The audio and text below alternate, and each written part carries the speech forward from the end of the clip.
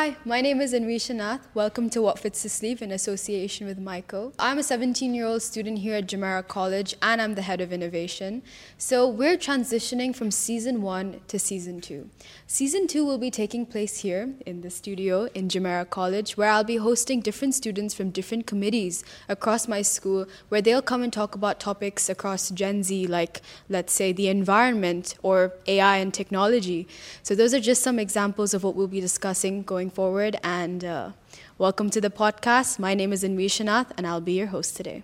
Hi and welcome to the podcast. Today I have two aspiring women in STEM who've come here to talk about their experiences and their progress in these fields. Hi, I'm Audrey Nasatian and I'm an aspiring mechanical engineer. Hi, I'm Alana Pereira. I'm an aspiring mathematician and physicist. Hi, I'm Mustafa. I'm Anvisha's partner. I feel like this is a very interesting topic. How does it feel like being a woman in such a male-dominated industry? So personally, I have thankfully never felt like much barrier between like getting into being a woman in STEM. Like I've had a lot of equal opportunity in school, at home, like I have supportive friends, families and teachers.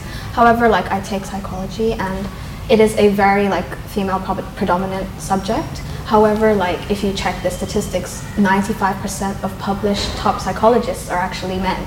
So I guess I do have that fear of like if I were to get into research or publishing my own research or studies, that I might have like barriers to face with my research being taken seriously or like getting into the field. Though I think one thing that has sort of made like being a woman in STEM more normalized is the fact that like there are loads of like female role models that are out there today. So for example, for physics, there was Andrea Ghez, who got the Nobel Prize in 2020. And of course, there are like more and more women going into academia. The only like precaution that I have is with the higher levels of academia. I think Audrey will agree with me on this. We just hope that at those levels, we hopefully won't face any discrimination due to our gender or anything of that sort. Considering that there's so many engineering disciplines like mechanical, civil, industrial, you could go on and on and on. What is the most prevalent engineering industry discipline that would dominate the future? I believe that it's going to be the space industry. It's obviously one that's gained a lot of popularity over the last few years and few decades because of the extreme conditions of space will require like the stringing of many other engineering fields as well. So obviously we're all aware of climate change and the depleting source of fossil fuels. So we're basically forced to be finding a new source, a clean energy source. So I think more and more people need to get into energy because there's a lot of climate activists out there, but I don't think there's as much people who are actually trying to find the solutions in energy. You know how there's a more technical side to it? Engineering is technical, it's physics, it's maths, it's chemistry. So do you guys think there's some sort of creative side as well? At least for maths, like 100%.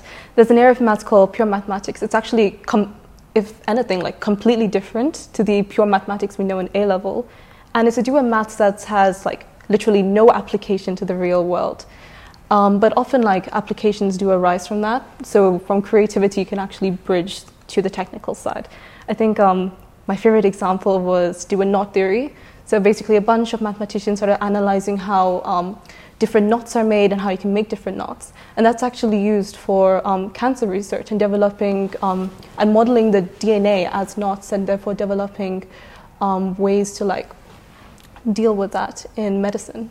I take A-level psychology, so I think I have that like nice bridge between creativity and science. Being an engineer, you're making systems for people to use you're doing it for the greater good of society at the end of the day. So I think you require that like empathetic side, that creative side to be able to actually make efficient systems. So you're talking about creativity, you're talking about the psychological effects of STEM, you're talking about different theories that can be applied to different fields. How do you think we can combat communication barriers within the STEM field as women? At least in STEM, one thing that we're taught from a very early age, especially now, is that our answers have to sort of be correct and like follow a sort of like mark scheme. And no matter how we get to the answer, as long as we have the answer, like that's fine.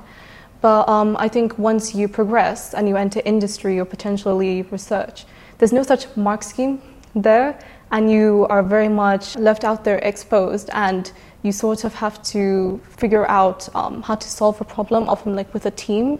And I strongly believe that encouraging people to like develop a more like open mindset and be like more free to admit mistakes and those sorts of things. Once you get into the real world of STEM, like you don't have a mark scheme to help you. You don't even have like a concrete answer sometimes.